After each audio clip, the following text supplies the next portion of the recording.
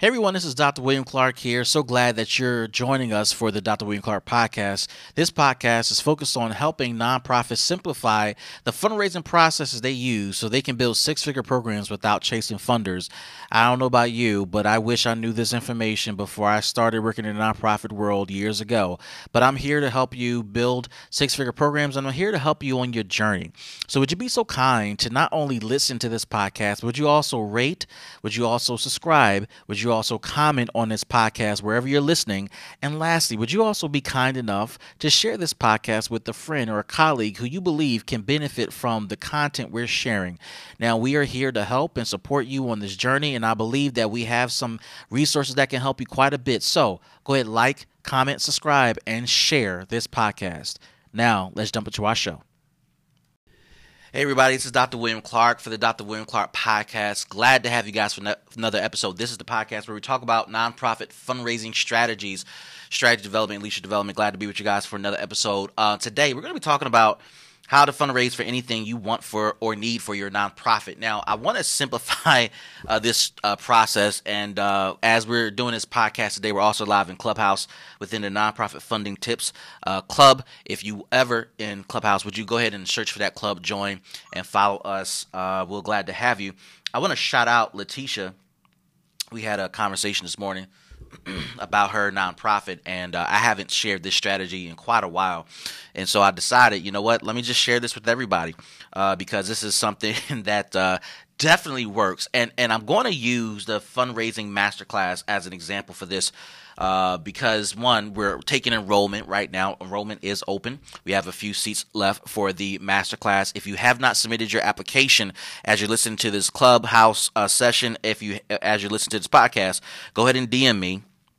Ask me for the application. Also, if you have received the application, go ahead and finish the process. Yes, you got to fill out your information, but go ahead and select your payment option. We want to make sure we have your seats saved for you. Now, the reason why we're going to be utilizing the masterclass as an example for how to fundraise for anything, because I think it's a great way to talk about how to get a need met. Now, we're offering the masterclass as a professional development session for you. We offer these so that you can always improve in some sort of skill. As a nonprofit leader, as a leader of anything, of any space, of a business, whatever the case may be, it's super important for you to always be in the mode of learning. And for those who are joining the room, welcome on in. Let me get through my monologue. We're recording the podcast live, then we'll take your questions. But it's always important for you to always be in the mode of learning and growing, guys. You cannot get stagnant with what you are doing and what you are working on. You got to be constantly thinking about ways to get better, ways to evolve, ways to adjust, ways to shift. Okay? That is key for your leadership. It's key for your ability to direct an organization programmatically. It's key for your ability to raise money for your organization, etc. If you're in a business of changing culture, if you're in a business of acquiring other organizations, building boards, building structures, teams, whatever the case may be, you got to learn how to learn, and you got to learn how to shift. This is standard expectations of every leader. I hope you guys are writing this down. You got to learn how to learn. You got to learn how to shift. All right. Now, as a part of that journey, and you trying to figure out how to fundraise for any and everything you need for your nonprofit, whether it's rent, whether it's technology, whether it's staff salaries, whether it's fill in the blank for the program, there is a strategy I want you to start thinking about. And it really begins with kind of this mental shift that we all have to make when it comes to fundraising. The reality is, and let me just help you here as we get started on this ride today. You are a fundraiser. No matter what organization you're leading, no matter what your mission is, no matter what your purpose is, no matter what your goals are, no matter what you're trying to accomplish, you, my friends, are fundraisers. Yes. Doesn't matter what your purpose is, no matter what your goals are, no matter what your mission is, no matter what your vision is, you're a fundraiser. And in fact, let's take that a step further. You are a salesperson. Your job in this role of your nonprofit, no matter what its life cycle is Your job is to sell, sell, sell, sell, sell. You are in the business of selling. Selling what? Selling you, selling your mission, selling your purpose, selling your goals, selling your outcomes, etc. When you fill out a grant application, you're selling. When you're asking donors to support you, you're selling. When you're asking volunteers to give of something, whether it's time or substance, you're selling. Whether you're asking board members to join your board, you're selling. And don't leave this one out. Whether you're recruiting people to join your program, even though it's free to them, you still got to sell, baby. It is all about sales. You are a salesman or a saleswoman. I really want that to sink in, guys. You can't move in this space, no matter what business it is, for-profit, nonprofit, but specifically for nonprofits, you can't move in this space without realizing and acknowledging that you are a salesperson. You're constantly in sales mode. And this is why many organizations struggle.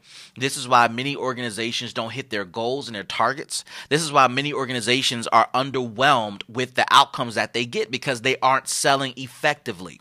They're not good at sales. They're not good at making an impact. They're not good at letting people know why they should join. Here's the thing. You're running a nonprofit, you're running a program, and your program is free to the public, but you can't fill the seats in your program. That's a problem. Something that is so-called free, and yet you can't fill the seats.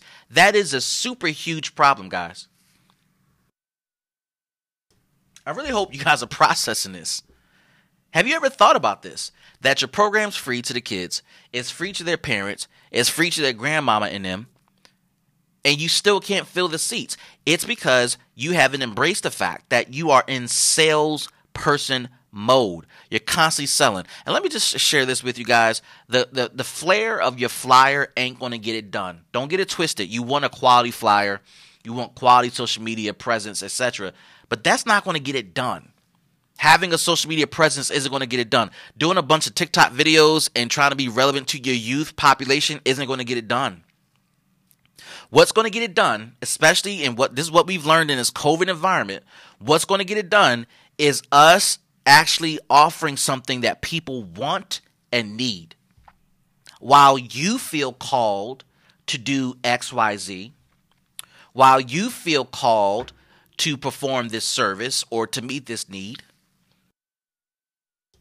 while you feel called to provide this service or this program to the community, I wonder if you have taken the time to do an assessment of your community to determine if they want that thing that you're doing, if they want the service that you're providing, if they want the program that you are pitching and selling.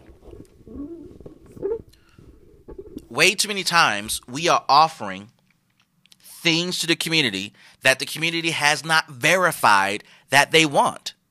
We put on the community things that we think are important because of what we've been through, what we've seen, what we're looking at in the community. And the reality is people have not verified or confirmed that they want this very thing. Can I tell you that when you're applying for major grants, when you're putting yourself out there in front of funders, they are asking, how do you know that this is a need? What data, what statistics, what information, what verification have you done? It's not just the community, I see the community suffering and they need this. It's also, this is what the community has said. It's also, this is what the data is saying to us. It's also, this is what we've seen based upon results that we have started to generate without even getting your money, Mr. or Mrs. Funder. So we have to get in the mindset, guys, of offering stuff that the community actually wants and the community actually needs. I hope that this is starting to shift something in some of you in this room. Offer what people need and want, not what you think is best. Not because I heard from God and God said, listen, we hear a lot of stuff and sometimes I'm not sure God even said it. We got to confirm this thing, because even if you want to use the God complex and say God said, cool, whatever he says has to be reaffirmed in the earth. If you're a believer, his will be done in heaven as it is on earth. Cool. If he said something in heaven downloaded to you and nobody's reaffirming that in the earth, there's a problem. There's a disconnect. This ain't nothing about your faith. This has nothing to do about your faith, and don't get it twisted. You're not less of a believer if you find out you were wrong. It's just that you were wrong. Go back to the drawing board, go back to your prayer closet and get it right. Verify the stuff. So let's kind of move this conversation forward. How do you get stuff paid for in your nonprofit? How do you fundraise for anything and everything you want and need in your nonprofit? I want to use the example of the fundraising masterclass that we are now taking enrollment for. We have just a few seats left, and yes, I am saving a seat just for you. You who are listening to this podcast, you are listening to this Clubhouse session, I'm saving a seat just for you. So the question is, how do you pay for it? Now, we offer this particular masterclass at the date of this recording. It's for $797. Of course, if you listen to this 6 months from now, it is liable to change, so don't hold me to it. But the upfront cost is $797, and we also have other payment options. But the question is, and I again want to shout out Letitia. She said to me, Dr. Clark, we're going to get this done, but you know what? I'm a fundraiser to get somebody to pay for it. I haven't heard somebody say that in a long time. So then it begs the question, how do you do that? Well, there are a couple of things I just want to share with you around how to fundraise for the masterclass. But I want you to take these thoughts, and supersede it and apply it to other things that are relevant to your work. So let's figure out a couple of ways to pay for a course that, as of this recording, costs $797. Well, clearly you can ask somebody just to pay it, and then boom, there it is. All right, that's number one. Number two, you can look at what's in your nonprofit account. And if you haven't done so already, it's really important for you to set up a nonprofit budget. A part of your budget should include professional development and training. As the executive director, as the leader, as a C-suite leader, you are responsible for leading your organization into its undefined future, its ever-evolving future. Come January 2020, could you predict that there was going to be a pandemic that would have shifted everything about your nonprofit? The likely answer is no. And if that is the case, then you are leading your organization blindly, not knowing what is to come. And so in order to be prepared for the what ifs that you may know about and the what ifs that you don't know about, you got to constantly be in a mode of learning. So you should have in your budget something for professional development and education. If you don't have that, work with your board, add it into your budget, and then there again is the opportunity to take the money out of the nonprofit to join the masterclass as a part of your ongoing development and education. Number three, you can break this down. You can divide $797 divided by 4. It's roughly $200 or so, a little less than $200 or so. And you can ask 4 people to sponsor you joining this masterclass. You can break it down by even more. Say, hey, we want to have 6 people give $100 to sponsor your seat for this masterclass. If you want to be even more specific and have it even more affordable, you want to have 12 people sponsor you at the clip of $66. You can do the math and keep on going, guys. What am I teaching you? This is how you fundraise for your programs. You break it down by having a budget. You have the total cost, the total accurate cost of a thing you're trying to do, whether it's a program, whether it's a building, whether it's a new site development, new staff, whatever the case may be. With every grant you submit, there's a full programmatic budget. Let's say it's $1 million. There is not going to be one funder who's going to pay $1 million to fund your entire program. So you're going to have to be responsible for figuring out who am I going to pursue in my fundraising plans. What we talked about this morning, Letitia. Who in my fundraising plans going to help me get there? There may be somebody that's willing to give $500,000. There's going to be a couple people that's going to give me $100,000, and there's going to be a bunch of people that's going to give me $50,000, $25,000, $10,000, etc. That's what we call payment options. And the options are not necessarily defined by you. They're defined by the funder who releases the RFP that says, hey, we're releasing this particular grant for this amount of money. If you're interested, apply. And when you start to apply for all these grants and they add up, what you're doing, and this is how I teach my clients to build 6-figure programs, to raise 6 figures for their nonprofit programs, not the nonprofit itself. I teach you how to raise 6 figures for each program, which makes you a multi-million-dollar nonprofit. You have to have multiple funders supporting a singular program. One program has multiple funders supporting it in order for it to reach its goal of 6 figures. So it's not going to be one funder giving you $100,000 and you're good to go. No, it's going to be it's going to be several funders who are going to give you the resources to kind of meet the need. Again, one may give you 75, one may give you 25. Cool. Two may give you 50. Cool. One may give you 50, and two others may give you 25. There's going to be endless combinations of this. And when it comes to the masterclass, and I keep inviting you guys to the masterclass, you can fund this out of your own pocket. Cool. Stop buying McDonald's and Starbucks and you're ready to go. Cool. The money's there. But you can also have your board sponsor you. You can have family members sponsor your education. You can have people in your corner sponsor your education. Heck, you can sell some cupcakes and have the cupcakes sponsor your education, whatever the case may be. But I want you to be creative about how you can fund the masterclass. And the reason why I'm going to ask this question and make this the conversation for today is because as you think about ways to sponsor the masterclass and your seat in the masterclass, it's going to also unlock ideas on how you can raise 6 figures minimum for each of your programs. Now, if you're part of the Clubhouse session yesterday and part of the podcast yesterday, we talked about how to raise $50,000 in 6 months or less.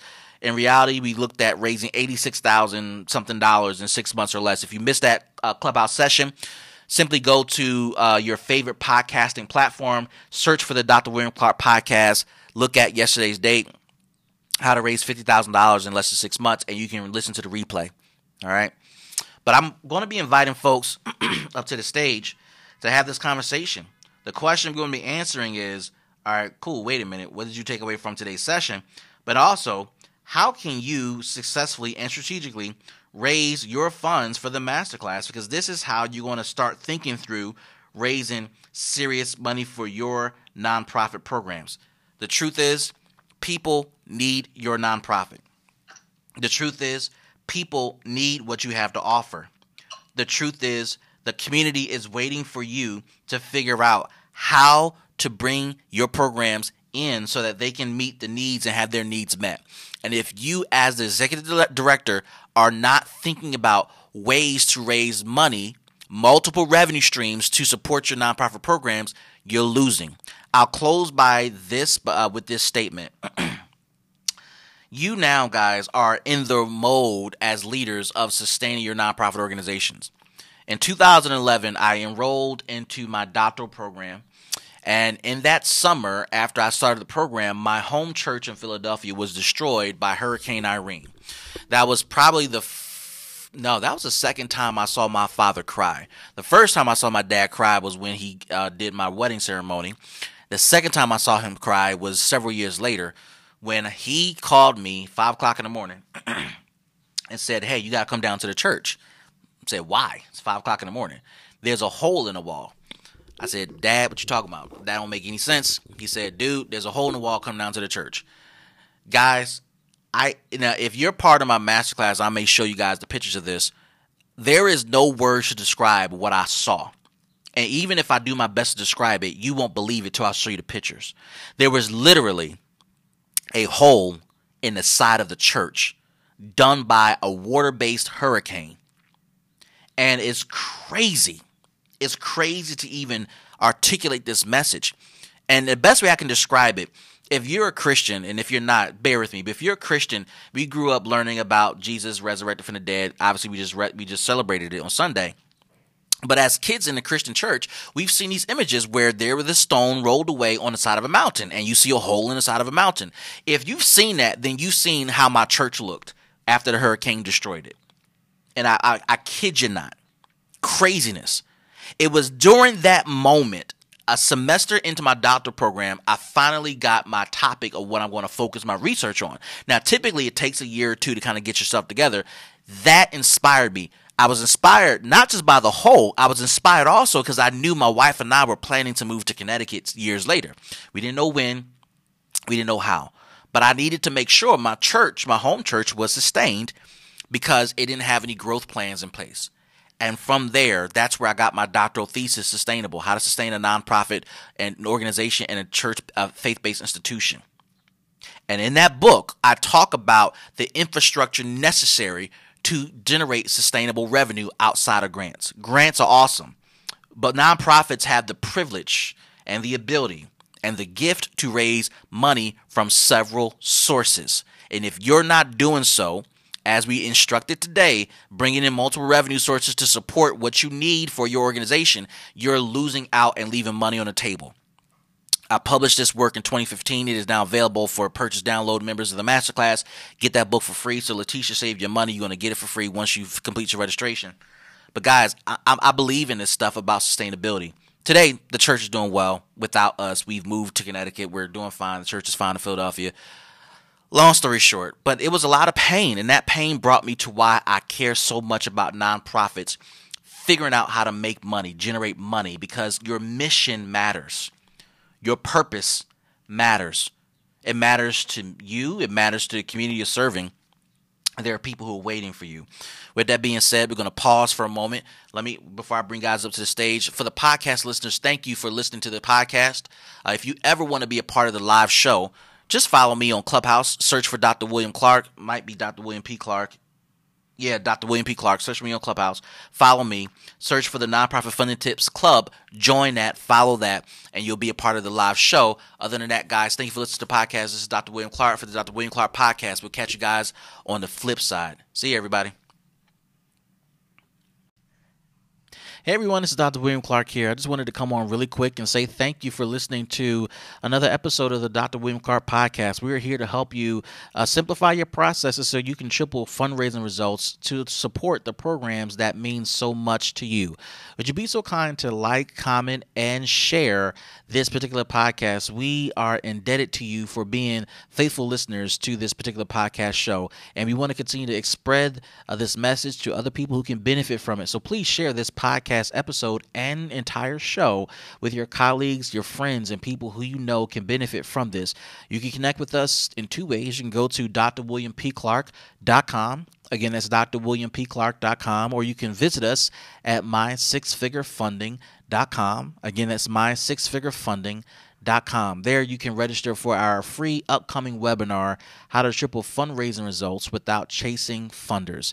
It is possible, and I share with you the secrets on how to do that. Thanks again. We'll see you in the next episode.